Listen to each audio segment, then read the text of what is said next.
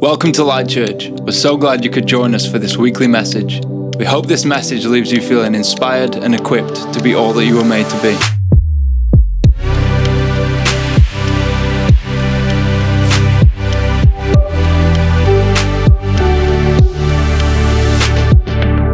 If today is your very first time, I hope you feel at home. I hope you feel welcome. If you're just visiting, I hope today can be of some value in your walk, not just a visit or a drop-in or an entertaining morning, but it can be of value in your life. And for those who are joining us and who've been on this journey, Foundations, it is the final week. The final week. We have done 9 weeks in the book of Acts, which I don't know about you, I have loved every second of it. Hearing a couple of different speakers, going through every single bit of the first 9 chapters. And I don't know about you, but it's been one of those things where I've read Acts a ton of times before. But this time I've just seen it in a completely different way. God has shown me things I've never seen before in different ways. And it's just been such an encouragement looking at this idea of the foundations of our faith, the foundations of the early church, the church that we are part of today has its roots in the early church 2,000 years ago. And I was like, let's understand where we came from so we can understand how we look at ourselves as a church today. And I don't know about you, it's been incredible. And we are in the final week. 9 weeks, it's been good. And today we are going to look at Acts chapter 9. So we're gonna jump in. And I want to encourage you as well, if you've never really read through the first part of Acts, and the reason we're stopping at Acts chapter 9, it's like the first 9 chapters are like the establishing or the formations of the early church. And then when it hits Acts chapter 9, we see this guy, Saul, who we'll look at today. From here, this is kind of like the expansion, or this is kind of like the explosive growth and how it formalizes and moves and spreads. But like the first 9 chapters are kind of considered like the early beginnings, like the formational period of the local church. So that's why we're stopping at week 9. But if you've not read through the book of Acts, I encourage you, go back and read through it. All these messages are available on our podcast, so if you need to listen back to some, those are there for you as well. But Acts chapter 9 today, I'm excited. As I was reading this, I was thinking, have you ever had those moments in life, or you look back across your life and you can pinpoint experiences that are things that have happened in your life that have shaped the way that you live? Now, these could be like really significant things. They could be negative things, negative experiences that completely shifted the way that you live your life. They could be amazingly positive things that have completely changed everything. You could look across your life and go, yeah, I can pinpoint these moments, these experiences of things that I went through or moments I was in that have completely shaped my life. Again, they could be completely insignificant. They could be nothing. It could just be like an embarrassing moment that helped you see something about yourself. Well, as I was looking at this, a story popped into mind. And before I tell you the story, I want to preface it with 2 things. Firstly, this happened. This actually happened. And secondly, it's taken me a long time to tell this story because it still cringes me out to this very day. I remember an experience I had a couple years ago. And I'll give you a little bit of background to it. And this experience shaped me in a very interesting way. I went to uni. I worked for a couple of years, and then I went to uni to study theology. Studied theology over in Manchester. And it was one of those things, the uni I was at, they took their student council very, very seriously. It was kind of like a really big deal to be on the student council. And it wasn't a massive uni at all. The way that you got elected onto the student council was people had to essentially like put you forward. They had to say like, we want to put this person forward for nominations or whatever. So your man got nominated for academic representative. I don't know why that's funny because I was bossing it. Oh, well, no, okay. And I got nominated for this academic representative, and they took it very seriously. People congratulated me. It was like me and 3 other people that were in the running for it. And if you know me, I'm not like mad keen on these like dead formal, like everyone's buzzing about it. It's this crazy thing. There's like they take it so seriously. They had this massive room. Every single person connected with the uni was in this room. The faculty, like the principal, the dean, just everyone was in this room. And basically you had to go in, and it was this real big ceremonial moment. And basically you had to go and give a speech as to why you should be nominated. Now, I won't lie to you, I wasn't stoked to be nominated. I'd been there like 3 months or something. And I was like, academic representative. I had no idea what it meant. No one asked me if they could nominate me. I got nominated. I got told you're running for this. And I had to stand up and give a speech. And again, this was a couple of years ago, so don't be judging me right now. So I was in this group of friends at the time. One of them is a pastor of another church who's spoken here not so long ago. And I won't say who, but you could probably guess. And we used to kind of like, push each other to do things. And a couple of my friends got nominated as well for some other things. And we were pushing them, like, in your speech, only talk about your mum's cooking. And, like, that's why you should get nominated and stuff. So we were just, like, joking around. And, like, it was very immature, I won't lie to you. And people were thinking, like, oh, these kids, whatever, this big ceremonial moment. And I can't even believe I'm about to tell you this is really funny and horrible at the same time. So we were like, this was around the time when like the whole like Donald Trump thing was very controversial, and it was anyone who would mention things, especially in the uni I was in, it was just one of those moments where it just probably wasn't the wisest thing to do. I did. So basically, we were all G'ing each other up. My speech was last out of all of them because it was this, academic rep. And they were all like, what you should do? You should go up and do nothing but just give a Donald Trump speech in his voice and everything. I was like, that's the sickest idea. Yeah, come on. So I'm talking like a room of 150 people. Everyone in the uni was present in this moment. It was like a big honor to be asked. And I was like, this is the funniest thing ever. We were all like G'ing each other up. There's people cheering. Whatever. So I went up, my name got called. Everyone was like, please tell us why we think you should be the academic representative. And I kid you not, in the best Donald Trump impression you've ever heard in your entire life, I even squinted my eyes and did the hand thing. I just gave like a couple lines of a speech that he did, purely as a joke. And then pulled the mic close and started chanting the name of the uni down the mic. I'm not joking. This actually happened. Then walked down the middle of the room and sat back down, and everyone was laughing from my friendship group. And everyone else in the room was dead silent, 100% silent. The couple days that followed this happening, the principal came and spoke to me. People were like accusing me of all sorts of crazy things, like, what you really meant by that was this. I was like, I did not. It was a joke. People put complaints in about me. I definitely did not make any friends that day. To make it worse, I actually got accepted into the role. The worst thing is I had to step down from the role because I got accepted and that many people were unhappy with me. To the point is I would walk into the library and people as a joke would do the chant that I did, and I couldn't live it down. It took me so long to live down this stupid moment. Honestly, it was a horrible experience. I phoned Holly after, like, I don't know what I just did, but I did the worst thing I've ever done in my life. Honestly, and everyone of my friendship group, it was so funny, whatever. And it sounds really stupid and it sounds really embarrassing. Maybe to you, in fact, if you knew the uni I went to, you'd understand just how funny and ridiculous that was. And I should not have done that. But for me, and as silly as it sounds, it was actually a big defining moment for me.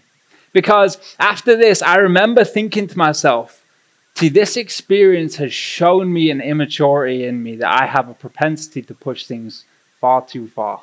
I get caught up in the moment and I push things too far. And I remember coming away from that being like, how did this happen? How did I get into this place? You might be like, what's the big deal? Like, it was a really big deal at the time. Now I can laugh about it, but it wasn't funny at the time. It was just one of those moments where I just got so caught up in stuff, listened to the wrong people, and I made this decision to myself. I'm not going to get caught up like that. I recognized this immaturity in myself, and it was this big shaping moment for me.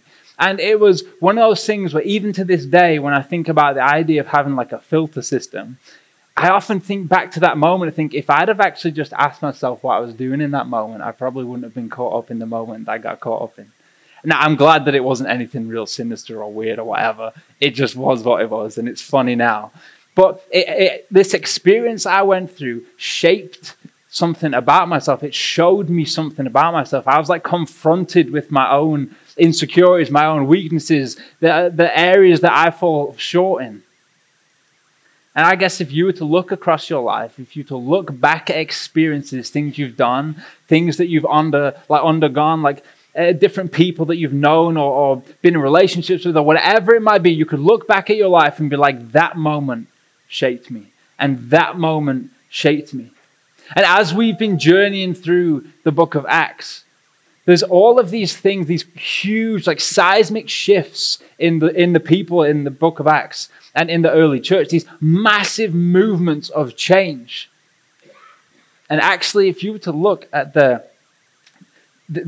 core of the book of Acts in these first 9 chapters, there's this epicentral moment that happens in every single person's story in the beginning and the formations of the church. There's this core experience that people had that completely changed them, that completely transformed them, that shaped the way forward. And that experience was is that they experienced the transformational work of Jesus and the empowerment of the Holy Spirit. You go back, look at all the people that did stuff in the book of Acts. It started with a transformational encounter with Jesus and an empowerment by the Holy Spirit. And it was as soon as they had that experience, nothing could stay the same. It was the second that they experienced Jesus in all that he did, his resurrection power. They were empowered by the Holy Spirit. It was like everything changed and nothing could remain the same. You go back and look at it. And it's the same in our lives. These experiences that we have can shape us. Maybe for you, there was a moment in your life when you experienced the love of God and you stepped into a relationship with Jesus and it was like nothing could stay the same. Or maybe in your life it was a loss, or maybe it was a sickness or something that happened in your life that made you turn your back on God. I don't know if I want that anymore because of what I've experienced. I don't know your journey at all. But let's look at this. This is why the early church grew so quickly. See, this wasn't just an ideology. It wasn't just okay, let's all get together. Let's talk about what's a good idea to spread with one another. What's this message we should get around? Again, one of the biggest evidences of the resurrection of Jesus is what followed the resurrection of Jesus. Because these guys gave their lives. They were tortured. The disciples were literally tortured and murdered for what they believed in. But it wasn't even just belief. It was they saw the resurrected Jesus and everything changed. The church grew so quickly because it was more than an ideology. It was more than a religious system. It was more than just good social teaching or a social club for people to be part of. It was an experience that they had that meant nothing could stay the same. The early church spread like wildfire throughout the first couple centuries because they carried with them an encounter with God and an empowerment from the Holy Spirit. So maybe this morning you might be like, I've never said yes to Jesus, or I have said yes to Jesus, and I'm interested to know what you're saying this morning because I don't know if I could say I've had that big stopped encounter. Well, my prayer for you today is that you will have an encounter with God for yourself. That this morning is more than just historical context, it's more than just entertainment, it's more than just good teaching, more than just Bible knowledge, but it is an encounter with God and an empowerment from the Holy Spirit that means nothing can stay the same. That's my prayer for you today, whoever you are. So we're going to read Acts chapter 9. We're going to read from verse 1 through till verse 9. And this is a really significant experience that someone had that changed everything. So it's called Saul's conversion. So it says, meanwhile, Saul was still breathing out murderous threats against the Lord's disciples. He went to the high priest and asked him for letters to the synagogues in Damascus so that if he found anyone there who belonged to the way, whether men or women, he might take them as prisoners to Jerusalem. As he neared Damascus on his journey, suddenly a light from heaven flashed around him. He fell to the ground and heard a voice say to him, Saul, Saul, why do you persecute me? Verse 5 says, who are you, Lord? Saul asked. I am Jesus, whom you are persecuting, he replied. Now get up and go into the city and you'll be told what you must do. The men traveling with Saul stood there speechless. They heard the sound, but they did not see anyone. Saul got up from the ground, but when he opened his eyes, he could see nothing. So they led him by the hand into Damascus. For 3 days he was blind, and he did not eat or drink anything. So a little bit of context to this passage that will help us frame this a little bit. So Acts chapter 8, that Holly spoke into last week, it says that the church was scattered. And Holly said that it wasn't just like they decided to leave, it was like they were getting hunted. This was like people going door to door, not just knocking and saying, hey, are you guys Christians? It was like doors being kicked down, people being dragged out of homes, people being hunted for their faith. There are some countries in the world where this is still the case. We have it very, very good in this country. So people are being hunted. Christians are being hunted. And one of the guys who's like the hunters, the sort of like chief Christian hunters, is this guy, Saul, who we're introduced to. So in this moment, the church is scattering, the gospel's being spread to loads of different places. And Saul, this guy who was present in the Sanhedrin, that religious court that we've already looked at over the past couple of weeks, big, intimidating group of people. And Saul would have been there when Jesus was placed in front of those, when he was being crucified. So Saul has literally heard Jesus' voice before. Saul has listened to Jesus speak to the Sanhedrin. And then he was there also when Stephen was put in front of the Sanhedrin. He'd been there the whole time, stood there. And it said that he'd actually outgrown his contemporaries, that he was so passionate to keep the religious rule. He was so passionate to keep the traditions of his fathers in the Jewish faith that he had become so like overzealous, that it said. So imagine this guy. He is like looking at everyone around him thinking these guys just don't care about this faith, about this religious system. And then he is out hunting anyone that would seek to try and tear it down. So Saul is going door to door. It is not a nice scene. It says women and children, men, women and children being pulled out of their house. And it says belonging to the way. This is like the first mention of like a formal name for Christianity in this moment. So Saul, he goes to the high priest at the time and he basically says, look, give me letters so that I can go and do the same thing over in Damascus. I'm going to go hunt more Christians. He's kind of like chasing them down. And then it picks up with the story that we just read. So this is a huge transformation that Saul goes through. This is one of those experiences that meant for Saul, nothing could really stay the same. That no matter what he could do, nothing could really go back to the way it was because he had such a profound experience of God. So I have 3 observations about this passage. 3 characteristics of an encounter with God, or 3 observations of like the characteristics of how God transforms us when we meet him. And this happens in Acts chapter 9, but I believe it can happen in your life too. Whoever you are, whatever your story is, I believe that this is the nature of our God. And this can happen in your life. So if you're taking notes this morning, the first observation from Acts 9 is this: God will meet you where you are. God will meet you where you are. So let's look at this. Saul was on his way to do evil.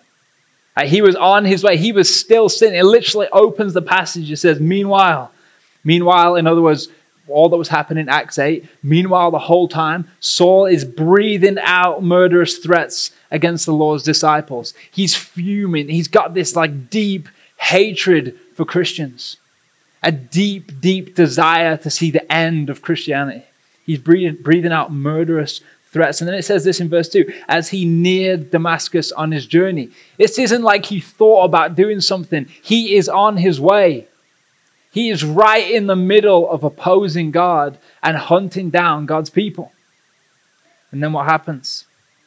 God stopped him. God met him exactly where he was.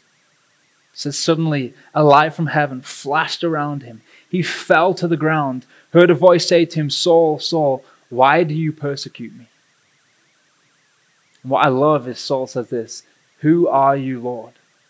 Just a side note on this.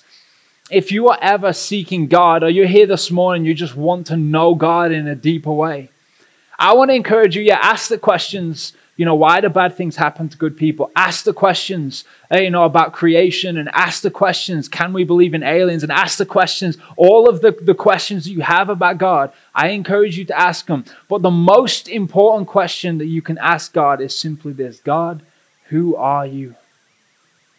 Who are you? Because everything starts from who God is. Everything that we need to know, everything that we need to do has its origin in the person and the nature of God. So Saul is in this moment. His first question to God is, God, who are you? Identify yourself. Tell me who you are. So if you're seeking God this morning, I want to encourage you, start there. God, who are you? Who are you really? I know what people say about you, but who are you? And this book is more than just religious rules. This is God's self-identification. This is God saying, this is who I am. This is my nature. This is how I work. This is how I speak. God, who are you? That is where Saul started. But you know what's interesting about this? It can be so easy for us as Christians to have a view that as we approach God, when it comes to our faith, our relationship in God, that we need to do a load of things first to make it to God. And did you know that Christianity is the only religion where God came to humanity, where the divine stepped towards the mortals? All the other religions say, this is God, this is His holiness. You have to do this to approach God. Where in Christianity, God stepped into human history to come after His creation. I don't know about you, in my life there's been moments where I felt like I've carried guilt and shame, and I feel like I've got to be a certain something or look a certain way or have a certain posture, and then God will accept me or use me. But the nature of our God, as we see in this passage, Saul is on his way to oppose God, and God met him right where he was. God is not afraid of your circumstances. In fact, you might be here this morning and you have tried for so long to run away. You've been like, I don't want to know this God anymore. I'm tired of this relationship. I don't want this faith anymore. Well, I promise you, God is chasing after you and He will always be there. There is nothing you can do to outrun the love of God. And God met Saul on his way to doing evil. So I want to encourage you this morning, there is nothing that you don't need to clean yourself up. You don't need to change the way that you talk. You don't need to do any of this stuff to come to God. Now you might hear me and be like, oh, so I don't have to change? That's not what I said. I said that you don't have to change and mold yourself and twist yourself to be able to get into relationship with God. But once you are in relationship with God, He will begin to shape you and mold you into the person that He's designed you to be. You might be like, but this happened to Saul. This isn't really the norm. God doesn't really meet people like that. Well, I guess let's look at this. The cross is the ultimate demonstration of God's character and His love. And what did that do? What did it look like? God stepped into human history, broke the wall of time, lived a human life, died a human death, was resurrected from the dead and ascended back into heaven. This whole big journey to be in relationship with you and I. That is the nature of our God. So don't tell me that your life is too far gone. Don't tell me that what you've done discounts you from being in a relationship with God.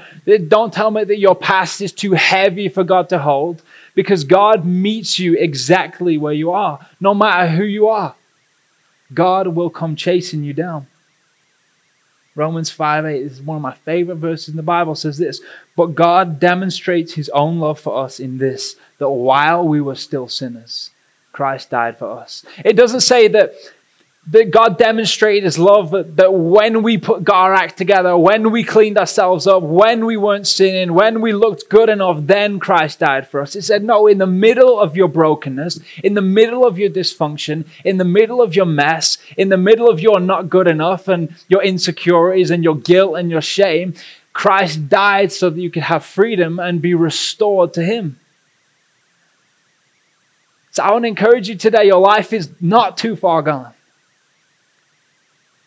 Because God is not finished with you. He will meet you where you are at.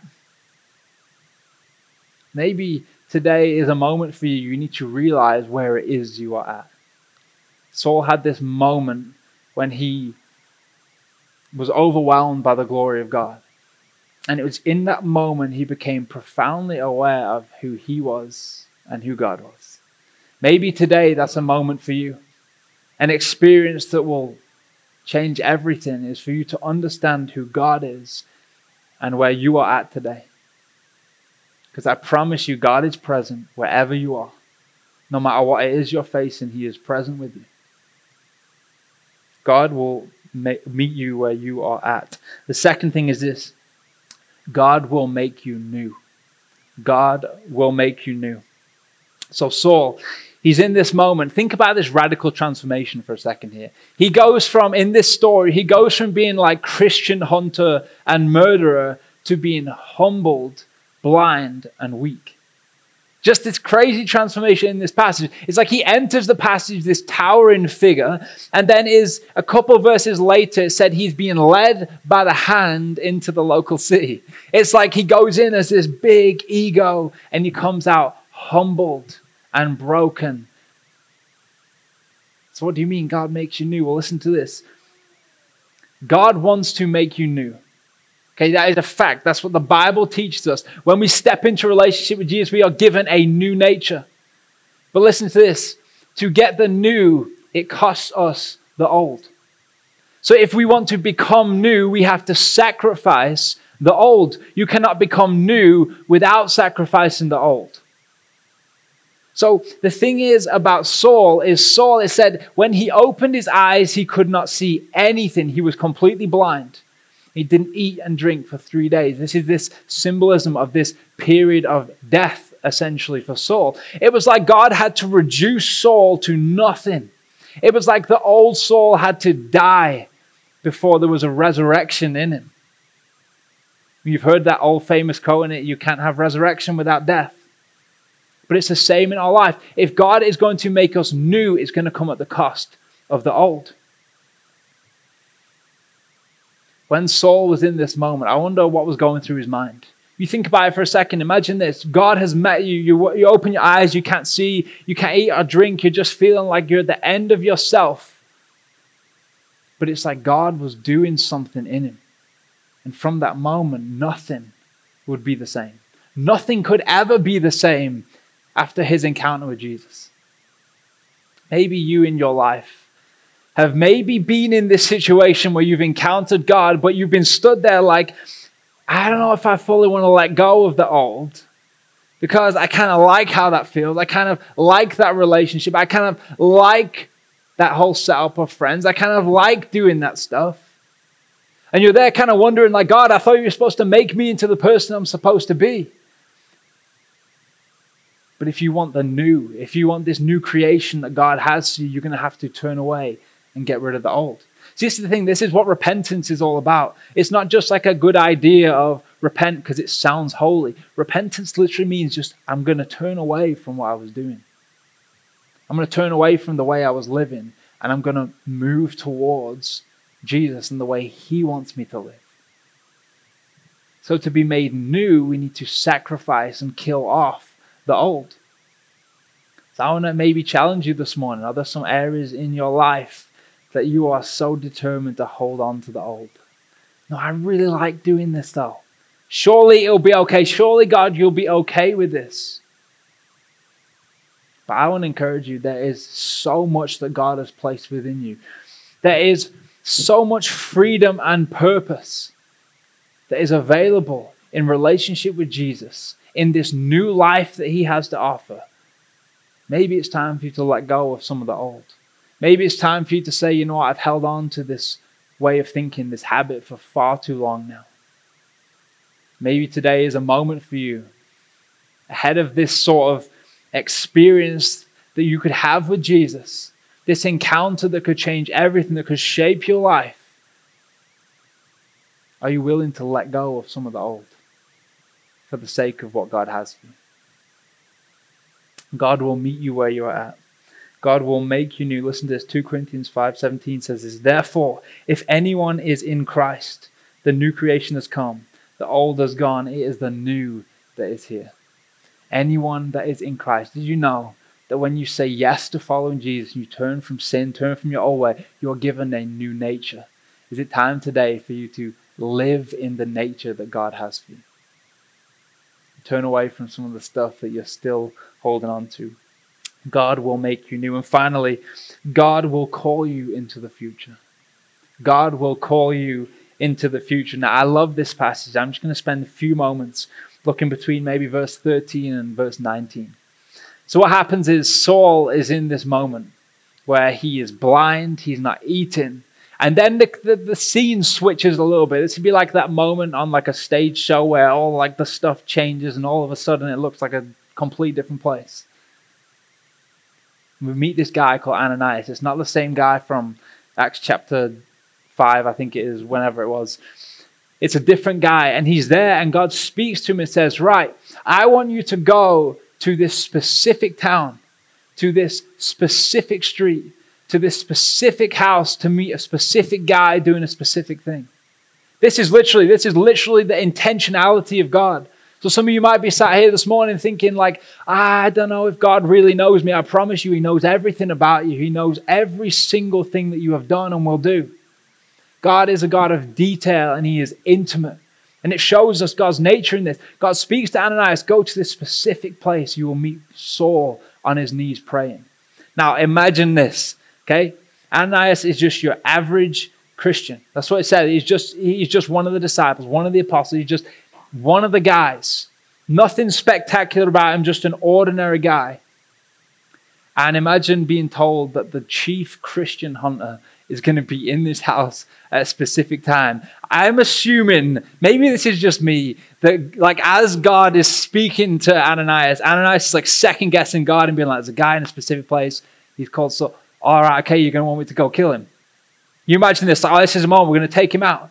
And God's like, I want you to go and pray for him so he can be healed. Put yourself in the shoes of Ananias here for a second. So you want me to go to the one place that I know I would die? Like the one spot that is like certain death. You want me to go there? And God's like, yeah, it's all good. I have called Saul to something. He is my chosen person to go spread this gospel to the Jews, the Gentiles, the kings of the Gentiles, all this stuff. You can read it. Ananias is there like, God, do you want me to go there? Have you heard about this guy? And God is obviously like, yeah, I have heard about this guy. Yes. Ananias' obedience. Okay, whatever you say, I'll go. So Ananias goes and he lays hands on Saul, and it says that Saul was able to eat and drink and regain his strength again. And this was like the beginning then of Saul, who would later change his name to Paul. God would change his name to Paul. It's like the beginning of his ministry. So this obedience of Ananias. But I love this. I love this because God will meet you where you're at. He will make you new. He'll do this work in you. The Holy Spirit will empower you to live the way that he is calling you to live. But he doesn't just stop there. He doesn't just redeem you for nothing. He redeems you for purpose. So in this story of Saul, the guy with the completely dark past, God has called him into a future of purpose. But this whole little bit is about purpose, because look at Ananias, this ordinary guy who was used in the most profound way, who demonstrates this heart and trust for God like never before, to go to what could be certain death. He just follows the call of God. God doesn't redeem you for nothing. He redeems you for a purpose. I believe that there is future set inside every single one of you.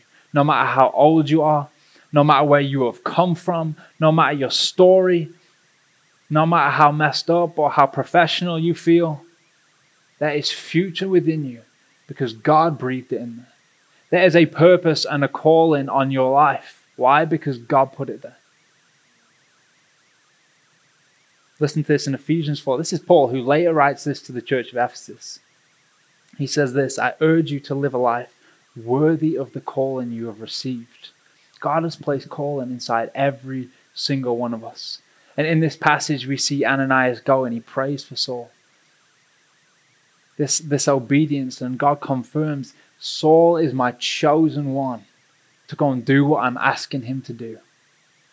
You might be here this morning thinking, what I've done is discounted me from being used by God. Well, that's not the nature of our God. The nature of our God is He is a redeemer. He is a restorer.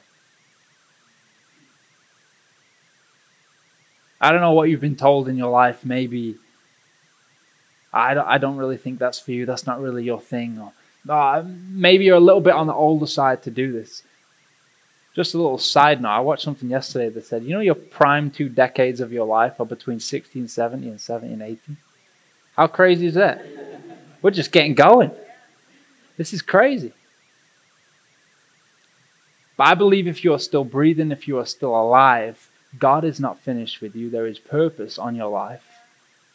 No matter what your life has looked like, God is redeeming you for a purpose. Maybe someone needs to hear this morning, that God is not done with you. There is still purpose on your life. I'm going to get the band up and we're going to close. But God will meet you where you're at. He will make you new and He will call you into the future. Saul it's like he regained his strength and God had a purpose for him. See, this whole idea of the book of Acts, especially in the first 9 chapters, is just this story of someone experiencing God and it changing everything. Maybe this morning you're in that spot where all you need is an encounter with God. All you need is to experience the presence and person of Jesus this morning.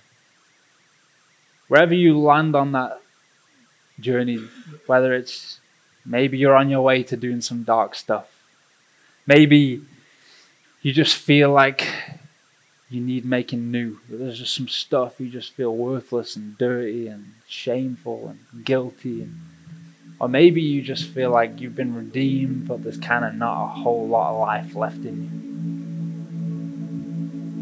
you. All it takes is one encounter with Jesus, and it will change everything. Because that's the whole thrust of our faith, isn't it?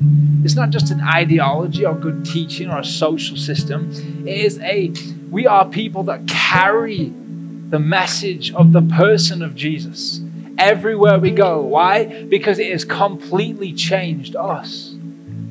I know in my life I would be a very, very different person. I have endured some crazy things in my life, and every single time I come out of a dark season of life, I look back and be like, the peace of God sustained me again. The joy of God sustained me again. Even when everyone else would have thought, how did you make it through? The peace of God kept me going. Maybe that's the spot you're in this morning. To sum up this entire series, to sum up what we've been journeying through, what is the foundation of our faith? The foundation of the early church is this.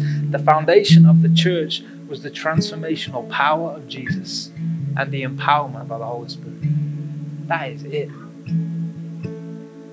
The foundation of a life that lasts is the transformational power of Jesus and the empowerment of the Holy Spirit. The foundation of a life of purpose is the transformational power of Jesus and the empowerment of the Holy Spirit.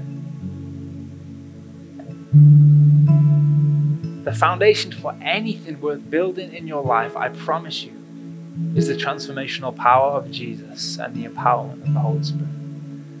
So I don't even need to know your situation. I don't even need to know what it is you're up against. I don't even need to know what you're wrestling with right now. I don't need to know your hopes, your dreams, your insecurities, your secrets. I don't need to know any of that, because this is the same for every single one of us. Whatever it is God is calling you to, I promise you, if you build it on the person and work of Jesus, empowered by the Holy Spirit, nothing will ever be the same. And you will never be who it is God has designed you to be if you are not in relationship with the one who designed you that way. You've been listening to a weekly message from Light Church. If you would like any more information, you can find us online or on social media. Thanks for listening.